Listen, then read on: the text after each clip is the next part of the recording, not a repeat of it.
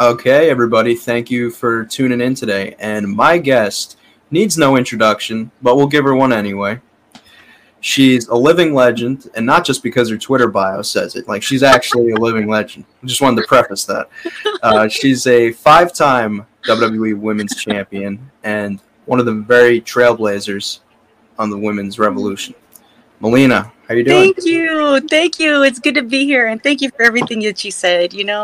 That warms the heart. Listen, I have to make you feel at home here, and this is what we do. Oh my goodness, kind of made me feel weird a little bit about. I put it on my bio, but once Cornette said it, I was like, you know what? I'm gonna own that. Just put it on my bio. Listen, it's okay if somebody else says it about you first, because then you don't feel as subconscious about it, you know? You're kind of like, well, if somebody else called me a living legend, then it's not as bad, you know? It's true. And for me, I mean, love him or hate him, when it comes to Cornette, he is a genius when it comes to wrestling. So, and he's seen so much. So for him to say something like that about me, it's like, wow, another check off the list, of great people that I admired and has a lot of knowledge in the business that has praised me. So I'm like, thank you. Like, it's an honor. Right. And I kind of have noticed about that with you too, is like when people say very complimentary things about you, you genuinely feel like someone who's overwhelmed by those compliments. Like some people, if they get like a bunch of compliments like all the time, like they might become numb to it. But like every time I see you in like a clip or something, when somebody says something nice about you, it always feels like you're genuinely like overcome with emotion with that. Is that true? Yeah, I think I don't know. It makes me wonder if it's about like my whole entire, like when you're young and you feel like not so special or not so cute or whatever the case may be. When you hear compliments, it's kind of like, what's going on? Or either that or you hear it very much. And it's weird when somebody actually does. And you just think, I used to say, yeah, right. And I remember there was this guy, one of my friend's brothers. We'd walk to the school bus every day and he would compliment me. He'd tell me how beautiful I am or how sweet I am or something. And I'd just say, yeah, right. Like, I don't know why. I would just like, whatever. And he said, why can't you ever take a compliment? And then I realized, come here, baby. My doggy. Oh, nice. I realized he was right. I wasn't good at receiving compliments, and the reality is that I really do appreciate them. It's just from the kindness of somebody's heart that they're saying that to you, and I do receive them. Like I'm thankful for their kindness, but sometimes it's just like, well, I'm just Melina, I thank you for the compliment. It means so much. And sometimes there's some people who will say like I am a good wrestler, and there's others that don't think so. But in my heart, I know I did a good job for the storytelling. I did the good with everything that every person I interacted with taught me. And I just worked as hard as I could to make them proud. And from their mouths, I know I did well. Mm-hmm. Where do you think that stems from, like your inability to take a compliment? Like, is it just because, I think when you put yourself in a position, right, like anybody, I guess, with their craft, they're kind of like, well, wow, somebody actually thinks I'm good at something. Like that, there's sort of that element to it, but is there anything other than that, like, that makes you kind of not take a compliment immediately? When it comes to wrestling or when it comes to life? Could tie the two into it, a little bit of both. Yeah. I guess, like, I growing up, when it comes to compliments like on looks, it felt like that, looks can fade and everybody's perspective of what's beautiful is different. But all I knew is that it's like, I'm grateful when somebody thinks I'm pretty or anything like that. But what means more is the content of my heart. If I could be, because, I'll get older and, my body type has changed, my looks will change. And what matters is how you make a person feel and how you treat them and how you give back to the world. And for me, that's everything. That's something that will never fade. It'll never change, whereas looks do. And I embrace whatever it is. If people think I'm pretty or people don't, it's like, well, it is what it is, but I'll still be nice. I'll still be good. I'll still be kind. And in wrestling, it's that desire of always wanting to be better, because it's not that I don't think I'm good enough. even though I do believe like I could do better. Like I always tell myself I could do better. I could do better. And it's a beautiful thing. It's not this thing where I don't like my work. It's just I have fun with it, and then I, watch everything back, and I think, okay, let's make this craft. Let's make this beautiful creation, this artwork that we did in the ring, and improve. We could do better, and it's such a, I don't know, it drives me to outdo the last thing I did, and it's I don't know, it's motivating for me. That is normal. Like I think anybody in their craft, kind of always tend to compare what they just did versus like what they're gonna do next. And I think like I noticed with myself too, like I don't watch any of my interviews back. Like I just kind of move on. So like, but it's a lot of wrestlers do that. A lot of wrestlers are like, well, some are oh man, I'm so amazing, like, and they'll watch themselves all day long. And in my mind, I think, well, that's great that you did, like, you love what you did and you're proud of yourself. But at the same time, how will you improve unless you got to be your own worst critic so that you could be better? Like, why? I don't know. I kind of think, why be right here and just be stagnant when if you are great, if you are one of the best, how about be better than that, where nobody can top you? Just keep striving and reaching for something more. Like I couldn't not keep striving for something. It's just this need, I think, until the day I die, I will keep wanting to either give or wanting to do or something. But a lot of other wrestlers that I've talked to, they tell me, they're like, I don't want to watch my stuff back. Like I can't. And it's so beautiful because I know it's people being modest. You don't want to be that person that watches themselves. But again, it's one of those things where you got to learn from your mistakes, or you got to watch and see things of like what you can improve on. Mm-hmm. What did your youth years look like in terms of thinking about where you wanted to be in life? Was it wrestling? Was that one of your such a contrast, and it's interesting. That's why sometimes not sometimes, a lot of the times I'll say everything happens for a reason. Even if things go wrong, everything happens for a reason, and we got to find out what that reason is. And maybe it's just being the optimist and trying to find something out of bad or whatever the case may be. But this wasn't bad. I wanted to be a doctor. So when I was younger, it's like as soon as I graduated, I knew I'm going to go into school. I'm going to become a medical assistant. And I was working for a cardiologist. And, just the focus was get this under my belt. Then I'll save up money, go to nursing school, go into a big hospital. Then with that money, like I'll have my spot secured in that hospital, and then go back and start doing my like doctorings and everything. But of course, one thing led to another, and I fell into wrestling. And I was only doing it I watched wrestling like my whole entire life, even though there was gaps of not watching. But still, I watched back in the 80s, and I didn't ever think that wrestling was a thing. Like I could do that was possible. It was just something for like the wrestling families, for the hearts and everything. So I just thought the way it worked, because I had no idea. So my friend at the gym said, because I told him I wanted to do this conditioning and all this stuff, and he's like, just go to my school. Go. And I'm like, what's your school? He's like, it's a wrestling school. I'm like, what am I going to do with like college wrestling? He's like, what? Melina, I've known you for years. What do you think I do? Like, I thought you did college wrestling. He's like, no, I do professional wrestling. And I was like, oh, well, like in the TV? And he said, yes, Melina, like on the TV.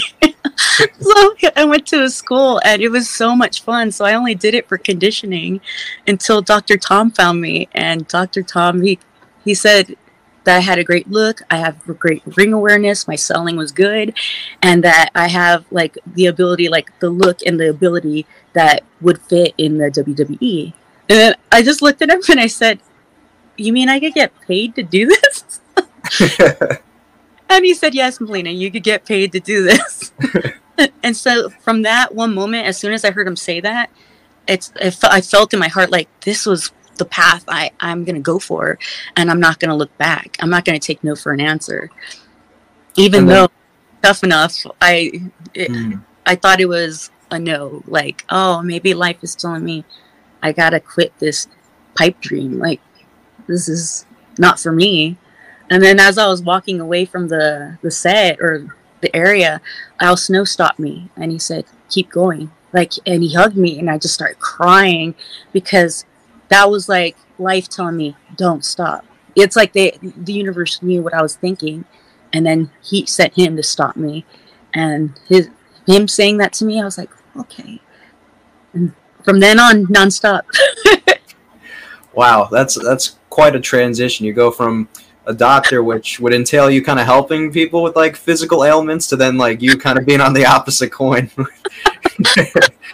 It's true, but you know what? Like, I kind of felt weird where there was a point in my career where I thought, what am I doing with my life? Like, I wanted to help people, like, genuinely in my soul. I feel like that is my purpose, is to help others. So when I was like depressed and sad, I would think like, man, I probably chose the wrong path. Like, what did I do to my life where I'm not helping? And then going to conventions and meeting all the fans, I realized that I might not have been what I thought I was going to do when it came to helping people out, when it comes to illnesses and just, you know, helping when it comes to medicine. But I realized that I'm helping people when it comes to their confidence and how they approach the world and strength. Like, there's this one girl, Lauren, in England, and somehow because of me, they met each other and they're gonna get married soon. So I'm like, oh, wow. She invited me to the wedding and she said, because of you we met, so you're gonna be invited to the wedding. I was like, yes, please. It really warms my heart to think that all I did was just wrestle and try to do my best, and inspired so many people to just be stronger or have more confidence. Right. It's a wild thing to think about, but like, someone in like their profession can have so big of an impact on someone else's life just by doing like their job. Like, it's quite a crazy thing, but it's very, like you said, very influential and rewarding to the person that's obviously like you in your case. Well, it's rewarding because I'm so grateful that I was able to do something so nice or to make somebody feel good, something positive. But it's like sometimes I think, I hope I don't disappoint people because I'm human. Mm-hmm. I will make mistakes, and the idea is I will write a book, but I want everybody to know that the mistakes is because they're human. I'm never going to pretend that I'm this perfect little angel and that I've never like made any mistakes in my whole entire life. This is just life. Right. You live and you learn, and it's terrible and horrible when you mess up, and especially at the level of you know, being in the public eye.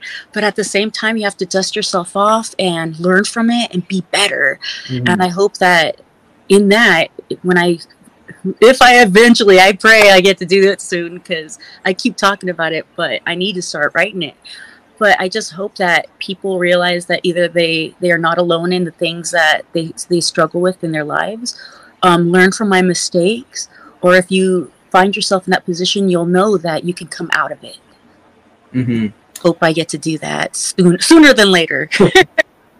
Right. And then the next step for you after Tough Enough was obviously OVW, which, for those unfamiliar, OVW is essentially what NXT is now, I would say, for WWE. Not at that magnitude. I'm like, what? Well, I mean, yeah, it was more or less like it was like the Performance Center, basically. You guys were training and having matches, obviously being groomed for your eventual call-ups to the main rosters. And like the list of people, like yourself, obviously you were there. Were you working with Eminem yet during that, or was it not? Yeah. Until you were? Okay. Yeah. It's so crazy. Once I got there, and I was telling the story, I think on Spaces on Twitter with the fans, I was telling them that Jazz and Jacqueline came to visit. I love Jazz and Jacqueline. You have no idea. In their eras, Jazz, Jacqueline, and Lisa Marie. So those were my people that I rooted for, and I thought the world of. That's who I wanted to be. And when Jazz came by, and Jazz and Jacqueline, and she was in the middle of like listening to, I don't know who was it was somebody, it was one of the writers there, and they were telling me like, you have to be a babyface, Melina. You're too nice. There's no way you could be a heel. And I kept telling them, please just let me try. I know I could do it. And they just kept saying, no, there's no way. Everybody thinks you're cute and da da da da da. And I was just like, man. And then Jazz told them, no, did you see her work in the ring? Did you see her face? She's a heel. And because of that, they're like, well, okay, let's give it a try. And then I got to work with John, and as soon as like we did just a little bit of stuff, they're like, you know what, put Joey Mercury in there. And it was just the perfect, like, we couldn't be so lucky. Our minds just meshed together, and we were all on the same page, and we had such great chemistry together. I'm so glad you brought up about like the facial expressions with like being a heel, because I think an underrated thing when getting into wrestling, I mean, when you watch it on TV for the first time, you tend to like, obviously you pinpoint like, okay, there's the physical aspect of it, but there's also like the psychology of wrestling, like things so little as just facial expressions and body language in pro wrestling that might seem like on surface so minuscule are actually like very big part of the overall presentation. So like at what point maybe did you start to recognize or become familiar with the in-ring psychology, such as like, you know, facial expressions and then the whole body language? OVW, because I think oddly enough, I had that instinct, you know, in EWF, the place that I started working in. And I just had that. And I think that's why everybody kind of like started watching me and said, she's going to be something because of the facials. And it, like, I guess because my dad was a boxer, so he taught my brother, and I begged him to teach me. So when he would teach me, we'd spar, and that it's that feeling. He wasn't like rough or anything like that, so people are like, what did he do? But there were moments where he tagged me in the face and he's like, keep your guard up. And I remember that feeling, like when I get hit in the face, and it's more so that my dad had to tell me to keep my guard up and I screwed up again. So that memory of like every time I get tagged in the face, I get so upset. Like I just, I already felt it because I've experienced that before. So I had that naturally. But when we started watching tape back, and in OVW, that's what we were doing. You watch everything back.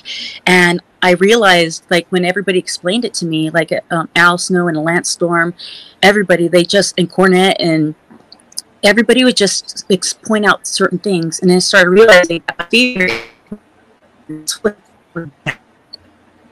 made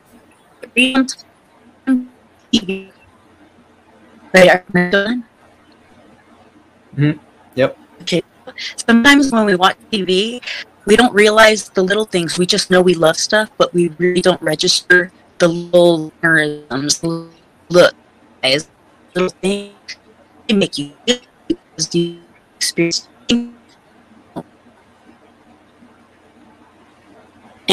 And now is that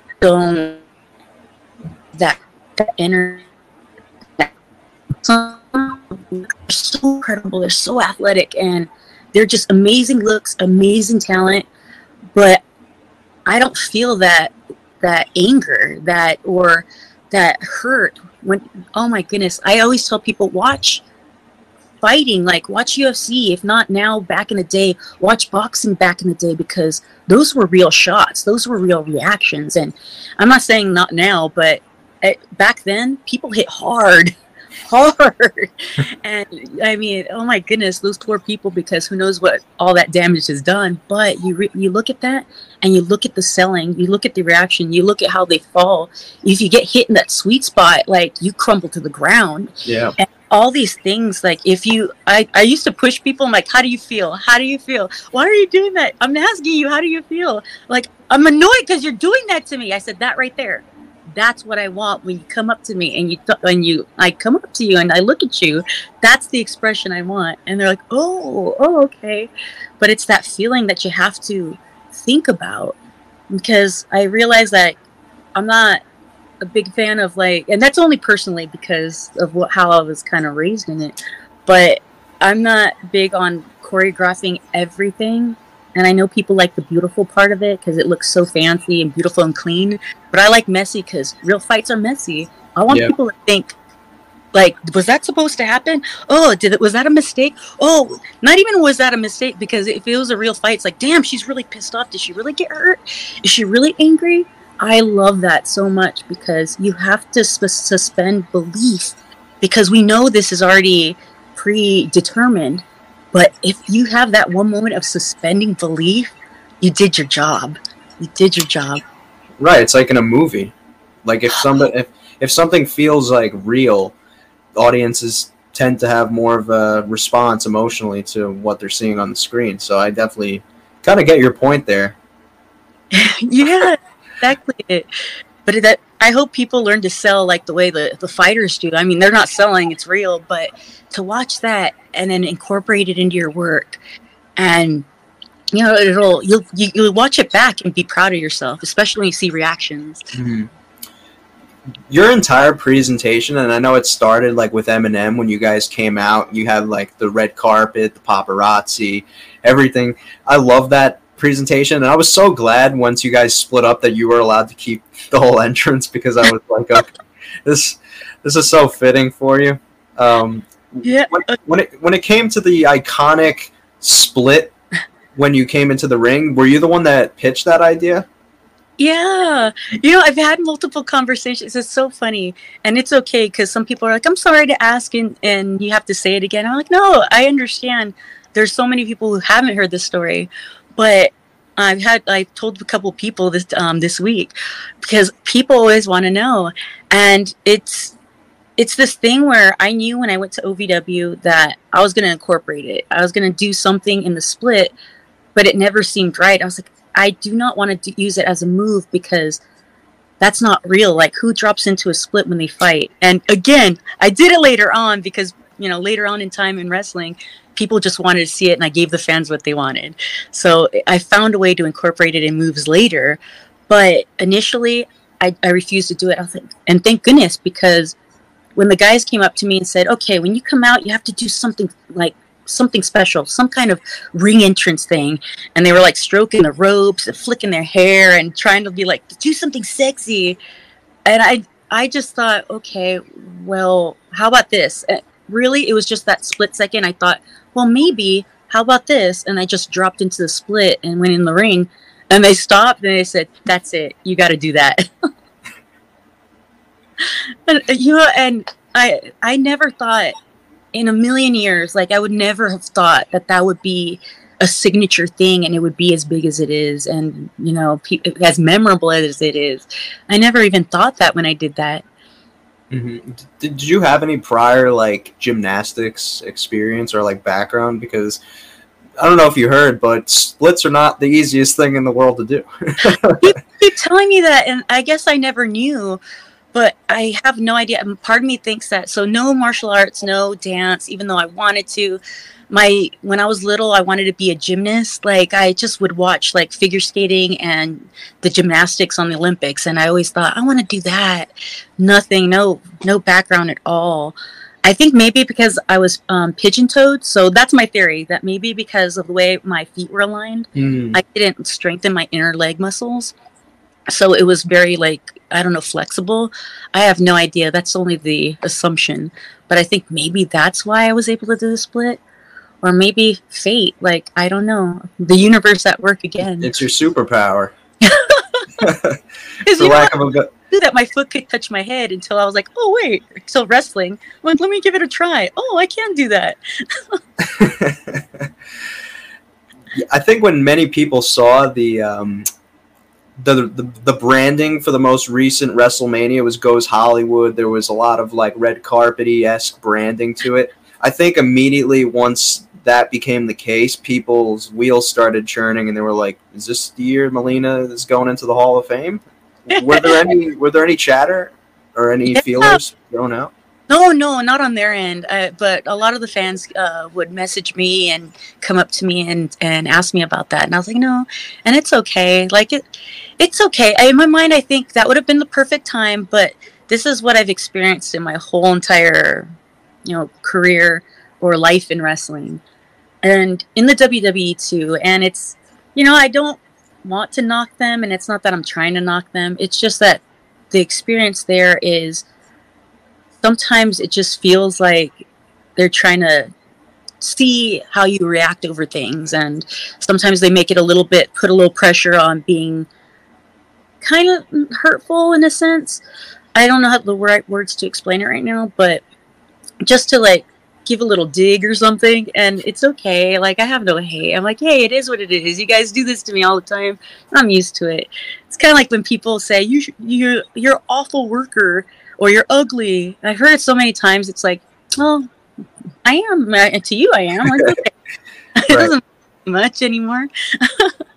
And for them, it's I don't know. You can't really. You can have your assumptions, and that's all you can have, and that's it. But the fans are the ones that, as long as they think I'm Hall of Fame worthy, or that compliment, that means more to me than any award or trophy or title. That means more to me. Mm-hmm. I think when it comes to the fans themselves, I, for the most part, see like a lot of universal respect for you. But in terms of like your end, do you feel like there's like do you feel any slight towards like from WWE like themselves in terms of like your personal recognition? Well, yeah, but then at the same time, I kind of take it as a compliment, because all my favorite people, who I know everybody has their favorites, and I'll eventually say, like, tell people why these people are my favorites. But when it comes to like I want to say jazz. When it comes to jazz, when it comes to Lisa Marie, when it comes to China, like, China doesn't have her own individual Hall of Fame. And when it comes to these people who I admire and respect, and when it comes to the psychology, the impression they've left, the things they've done, how many people that they put over and lifted because of their talent in the ring, because they're the veteran of the ring, it hurts my heart to see them recognized, because they're the best of the best. But at the same time, it's like they weren't acknowledged. It means there's some kind of connection here where we're all, for some reason, we're not acknowledged yet. And in a way, it's kind of like, it's okay, because these incredible people aren't in the Hall of Fame, even though they deserve it. So there must be a significant thing when it comes to, I guess, politics. Right.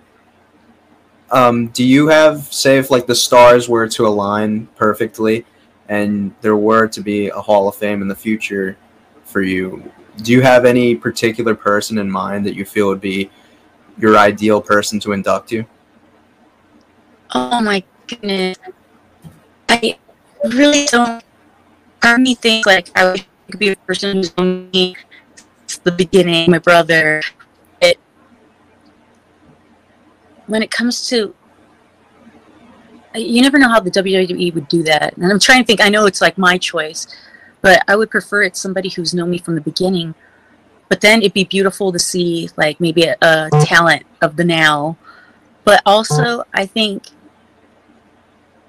I don't know, I think if it was somebody I respected, like, it could be one of the people I looked up to when it comes to like jazz or anybody, even Trish. Like, that'd be great, because I know the WWE would approve of that. Mm-hmm. But I think that it has to be a WWE person approved.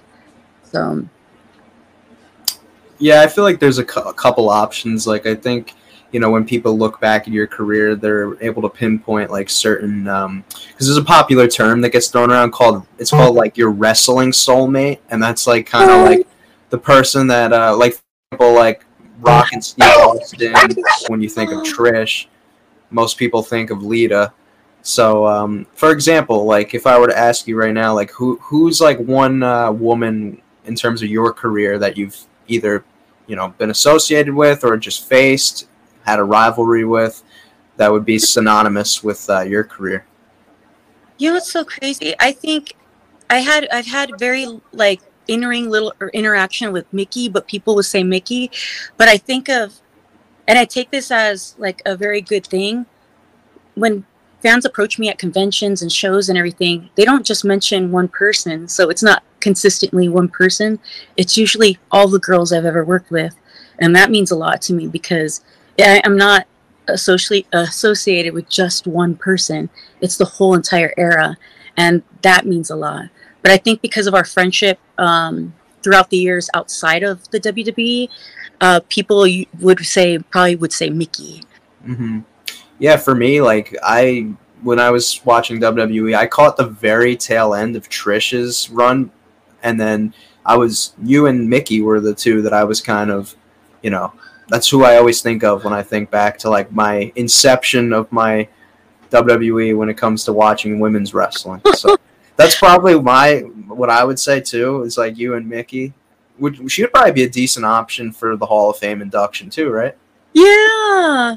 But I guess like, I don't know. I guess I think too much. Okay. Well, would it be fair to have like Mickey do that? But she probably wouldn't care. She'd be like, I love you. Like, of course I'll do it.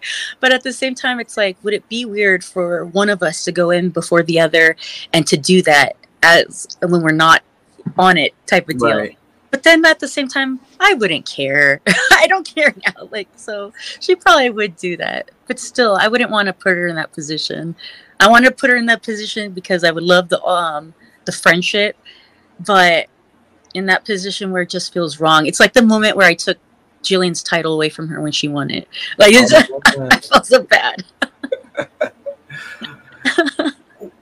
You obviously caught like the very tail end, I'd say, of the what many fans refer to as the ruthless aggression era, and then you obviously were in the beginning of the Divas era. So there was sort of a shift in terms of, kind of how women's wrestling was presented with WWE. Like, obviously the matches were a lot longer, and there was more story behind them during the ruthless aggression when you first came up, compared to when you obviously exited.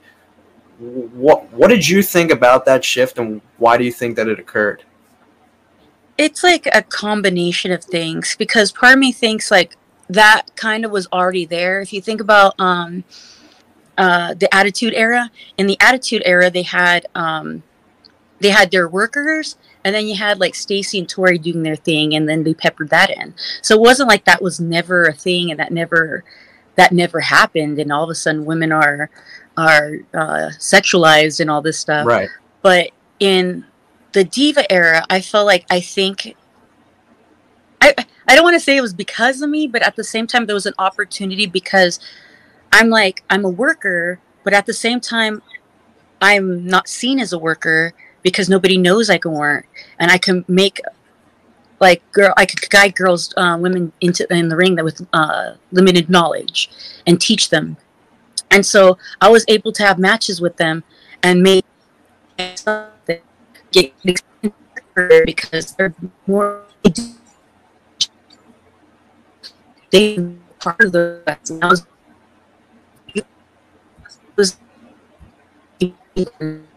hide and quit breaks. That was the thing we were not. I remember the stories we were telling, and I really knew that even though it was like stuff, whatnot, but at the same time, there was a story behind it of a person getting your face. Oh, what happened? And it's just a thing where you wonder. I actually feel like he wondered, yeah, I really hate him. I got really because you. I do think that if I put my position back in, I really didn't. It was not to do like putting a picture on any match. I really and game the time and I appreciate what goes into that, because they pretty much in her work comes from behind is can't like that say that you're stupid. So I not so judgment about it. And I heard a lot, but we're to meet people not anybody. They're deny, but it because we couldn't work. It was no one could compare to them or what it was like a kid on a tantrum. Nope, if it's not legal, I don't want to see it. And that's the way it actually was. Because, I mean, now we're the four horsemen in our era, but back then people weren't saying, oh yeah, Melina, Mickey, Beth, and Michelle. It's like Michelle and I got the short end of the stick because it's like, oh, you came from the divas, but of course Beth and Mickey got praise, but still they didn't acknowledge us, whether it was Beth or Mickey. Well, Mickey was loved no matter what, but even with Beth, it wasn't like everybody really, like, it was super supportive the way they are now. So in that moment, because of how the masses kind of like influenced each other of this negativity, that's how it was perceived. And say what you will, you could say like that was only an opinion, but that's what I've noticed. I watched back, I try to analyze it. I did like a whole post, like mortem for it, like kind of figuring it out, an autopsy, I mean, and to understand the whys of everything. And that's what I noticed happened, because we did really great work for what we were given, because we were really limited. They're like, you can't punch, can't do this, can't do what guys do, They would take things away. And with everything that was taken away, we came up with some really great stuff. I mean, with our limitations, and we got creative, and I'm very proud of that, because how many people can say that and then get time cut? Not before, when they cut your time in the middle of it, and it's like, what? Okay, we got to switch things up. We got to change the story up, and it's an art. Like, I'm glad for the experience. I could say I hate that we had very short times, but I was so proud when I got to the back, because I made that match look flawless, and nobody knew that they cut our time and kind of screwed us over. And took everything away of the story we were going to tell, but making it work, and nobody knows that it was changed up. That's a skill that I'm proud to have learned. And that was the Night of Champions match, right? The first one? Was that, which one? Was that the Candice one? Did I work with Candice? Oh, I was thinking of you and Michelle. Oh, they didn't cut our time. I mean, I think beforehand, they did. I think beforehand it was like, what? Okay, thank you. Yeah. Every time people go before us, we're in Gorilla watching the time and thinking, oh my God, you better finish up right now. And then of course, every guy's match would go over. They kind of, like, and that's so sad, because that's in a way, the disrespect we had. Like, girls' matches don't matter compared to our match, and it just hurts, because we did everything we could to be on time, because that's respect, and that's our show, and we're doing our job. But they would do this thing where there are plenty of times where they would have John go in the match ahead of me. So when it went over, and he went over in time, and I'm not saying it was him, I'm sure it was both of them together, whoever he was working with, but I knew they knew that once he came back from the curtain, like from outside through the curtain, and he see my face, that like, or he wanted discretion or whatever, and he sorry.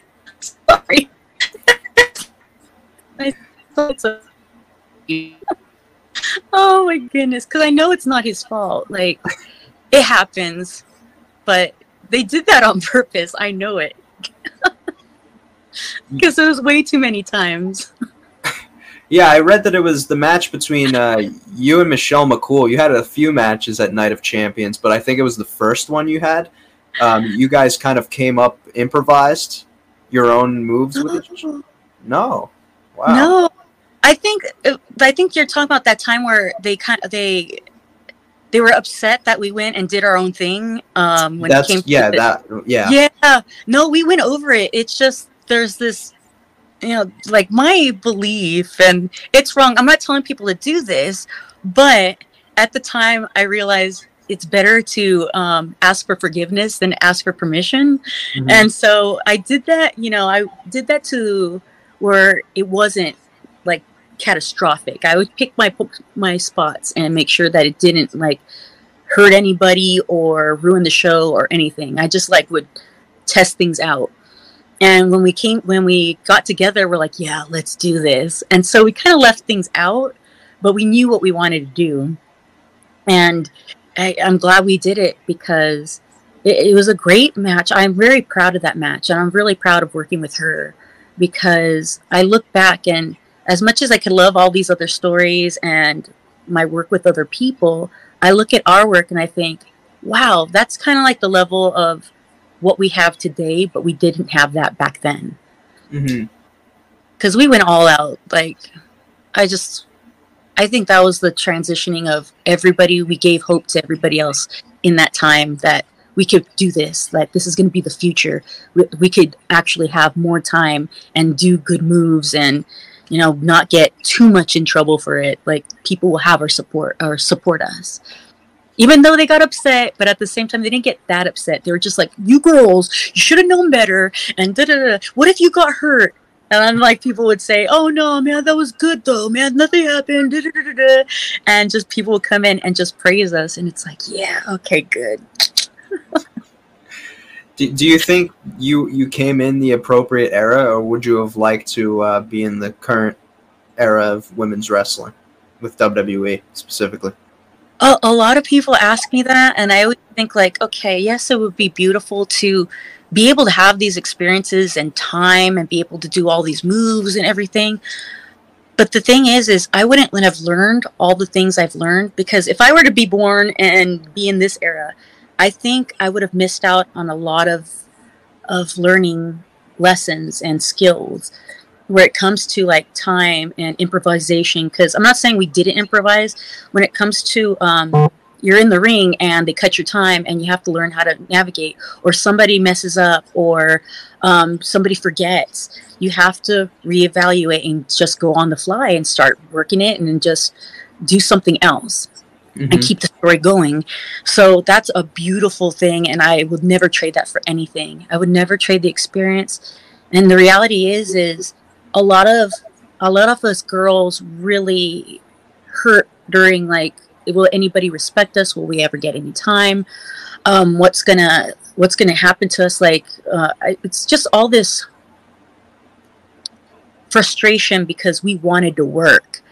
And I think that I am grateful for being in that era, because I kept, whether it was, because I'm sure people don't think I'm the person who roots in the locker room, but when it came to the work, it's like, come on, let's do this. I worked with everybody for a reason, and that whole rumors about, like, I'm problematic and I don't get along with people, it's because I was quiet. I didn't talk, but when it came to the ring, it's like, tell me what you want to do. And I bumped my ass off for everybody. I did. A person who is resistant and wants to ruin somebody else's work or career or anything would not bump and sell and, you know, make somebody look good the way I did. That was the way I gave to them. I just didn't say it because I was very shy. And people think shy is, like, timid. Shy is just, like, withdrawn. Right. I just didn't say anything. And I was very introverted at the time. And I think if I didn't showcase my work and fight in my presence and keep going and show people that, I think it would have hurt a lot of souls where it's like, what do we do? And just the frustration would have built that much more. Did you feel misunderstood at all by your peers? Oh, definitely. The entire time. And it's so weird because, and I understand, I look back and I reflect and I think about if I were in their shoes and everything. Granted, if I were in their shoes, if I was the person talking to a shy person or a quiet person, I'm the kind of person who welcomes somebody else and says, hey, what are you doing? Or what's going on? How's your day? Or, you know, that's just who I am. But in that environment, I think you're surrounded by super social people. They're very outgoing. And I mean, it's acting, it's athleticism, it's entertainment. People in entertainment are very social and outgoing. I have no idea how I made it. Seriously, so quiet and reserved and just introverted, so introverted that I don't know how I made it there. I don't know how my character comes out. But I think it's because I'm so withdrawn or so introverted that was the only way to talk to people, to express myself, was through a character. So I think maybe that was the case. But I think when people looked at me, they thought, she's probably judging us, or she's probably writing this down and she's going to tell somebody, or who knows what the thoughts, or she thinks she's better than us. There were so many things that I would hear, and I would just like, I didn't know what to say. I remember I got yelled at because somebody said I was too nice. And they're like, you're too nice. And I looked at them, I said, what do you mean? Like, why is that a bad thing? So that means you're fake. There's a reason why you're acting so nice to people. And it's like, man, who hurt you that you think that? But a lot of people went through some hell before getting to the WWE. And, you know, there's a reason why they feel that way. There's a reason why they act that way. And, you know, you could change yourself as an adult. You could, you know, grow and want to be better. But if you have no awareness because of everything you've gone through and how people treated them, then that's why they do what they do. And I really do see that, and I understand why they were the way they were, because everybody's scared of a spot, losing their spot. Everybody's scared of not being relevant, and jealousy where it comes to like, what?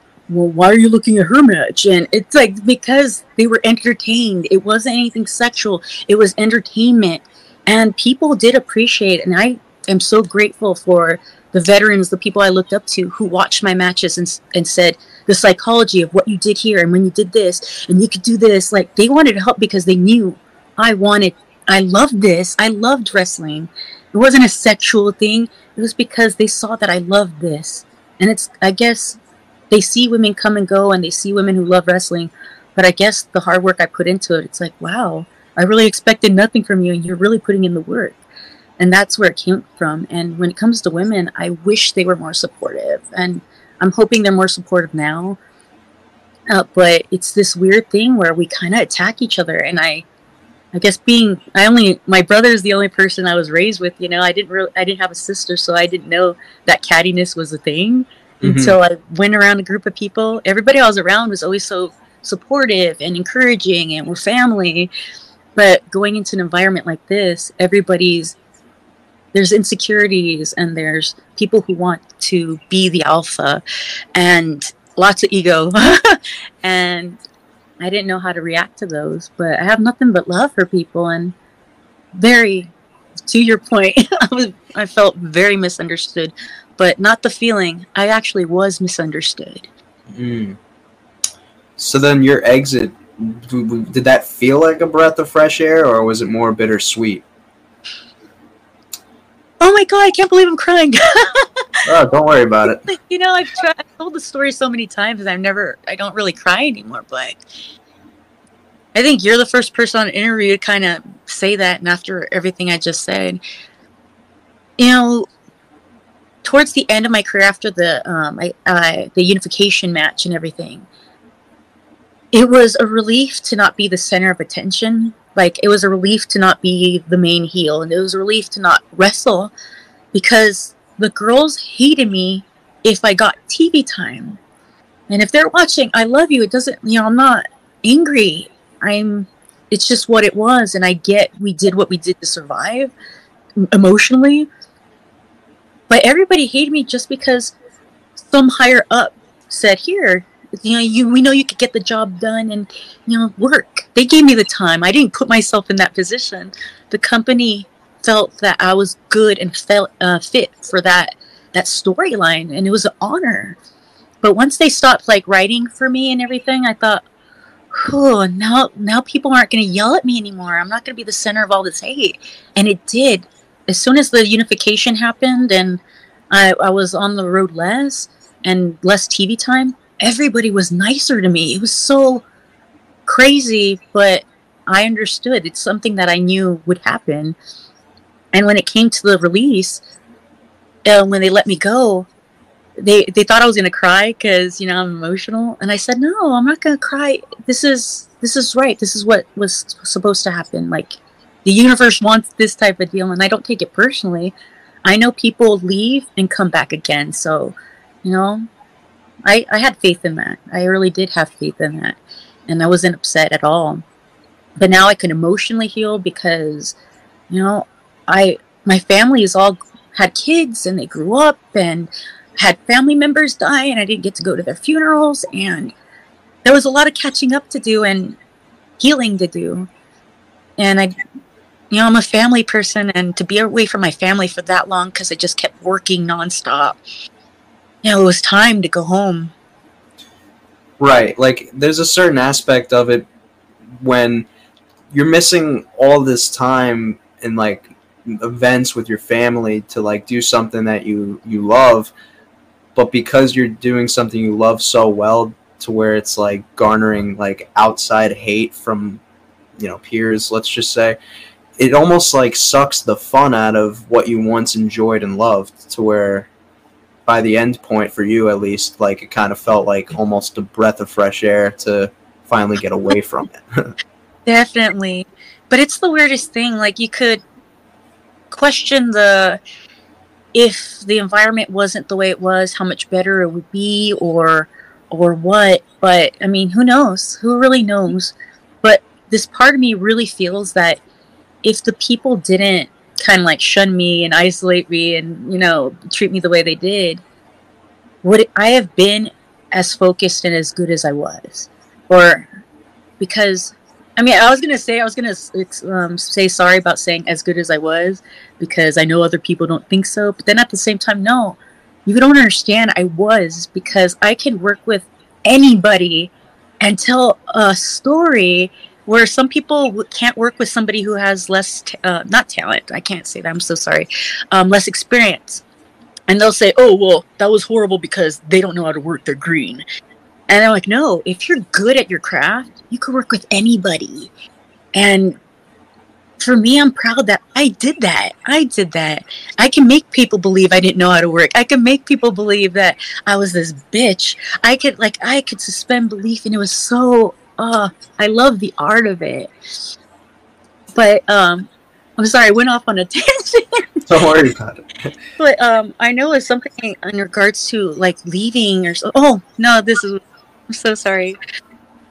When it comes to how people treated me, I focused on my work. When people bullied me, I used that and put it into my character. I'm like, okay, my character is going to act like this, or do these little mannerisms, or do this. They inspired, as much as they try to tear me down, they inspired my character. Mm-hmm. And as much as I hated life all the time during that time, that 2 minutes to 5 minutes to 12 minutes of being in the ring, that was my peace, that was my everything, and that was something that nobody could take away. I did that.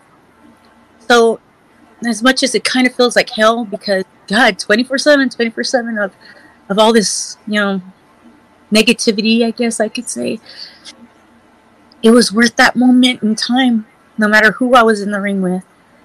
It's just I got to tell that story, and how many people get to do that? Not many. Well, let's talk about something positive to lift our spirits for a moment here. Recently, I'm sure you've seen on social media the spot with you and Shawn Michaels from, I think, Survivor Series 2007. I'll have someone quote me if I'm wrong. One of the Survivor Series. There was a spot that you and him had that just got reenacted a couple weeks ago on Monday Night Raw. I don't know if you saw that. Yes, people were tweeting me about it. Usually, like, my friends or my brother would send me, and it's like, what is that? And then I go look.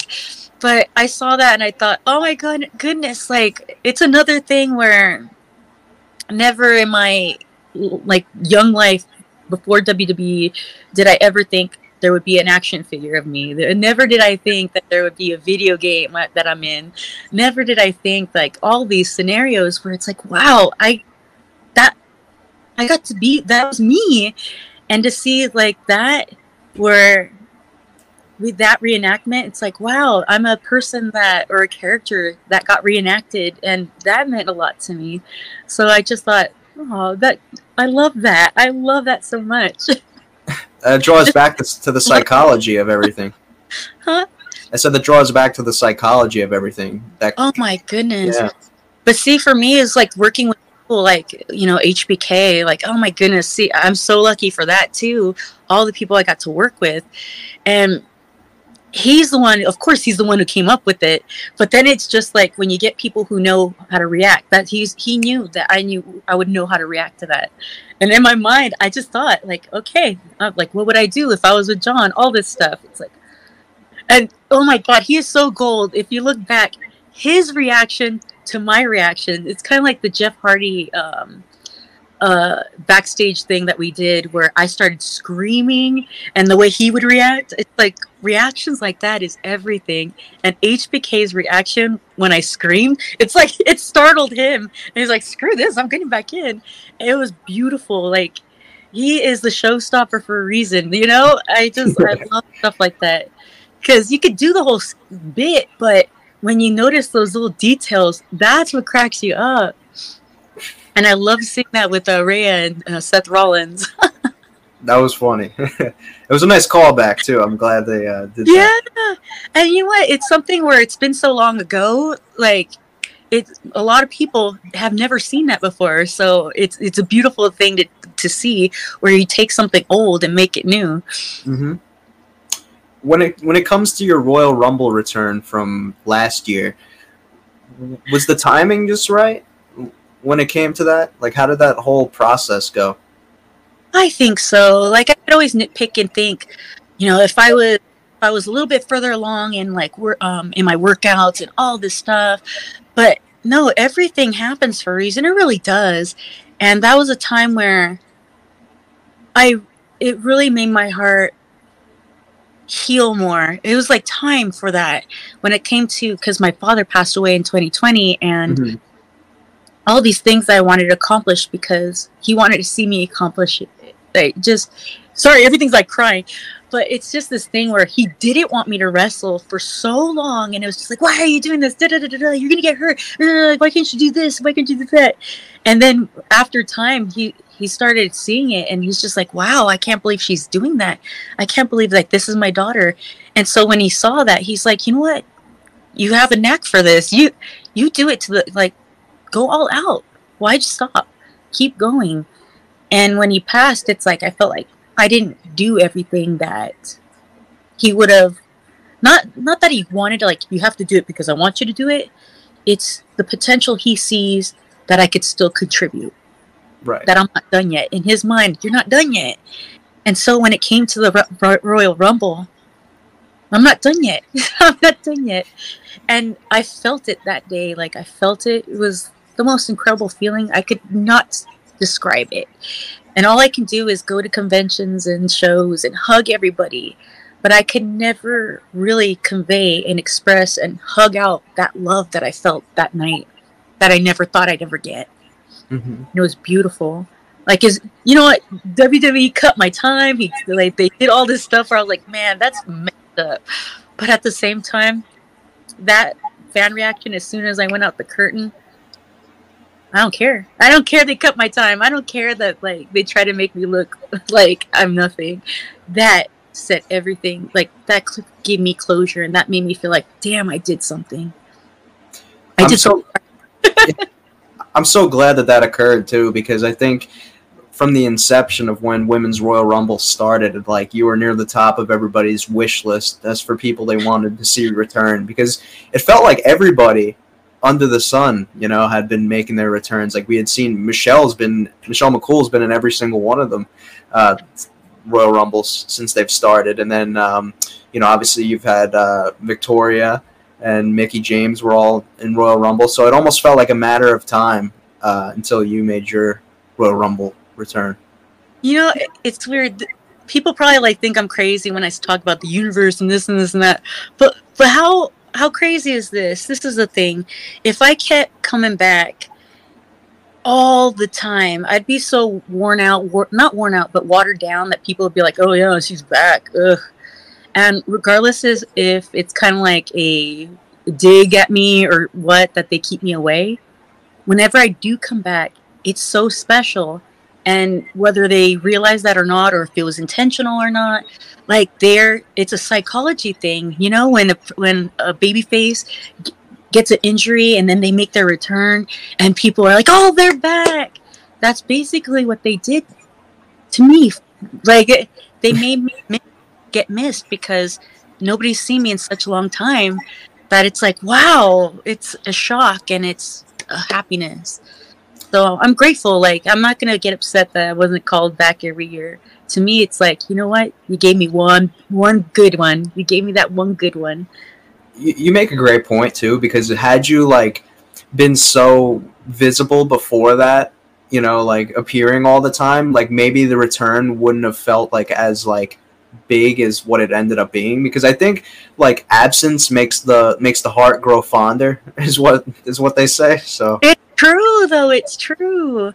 I remember watching wrestling, and I would think like that's the way I felt when somebody would get hurt or some reason they went away, and whatever the story was that they went away, and then they come back, and it's like, oh, they're back. Come inside.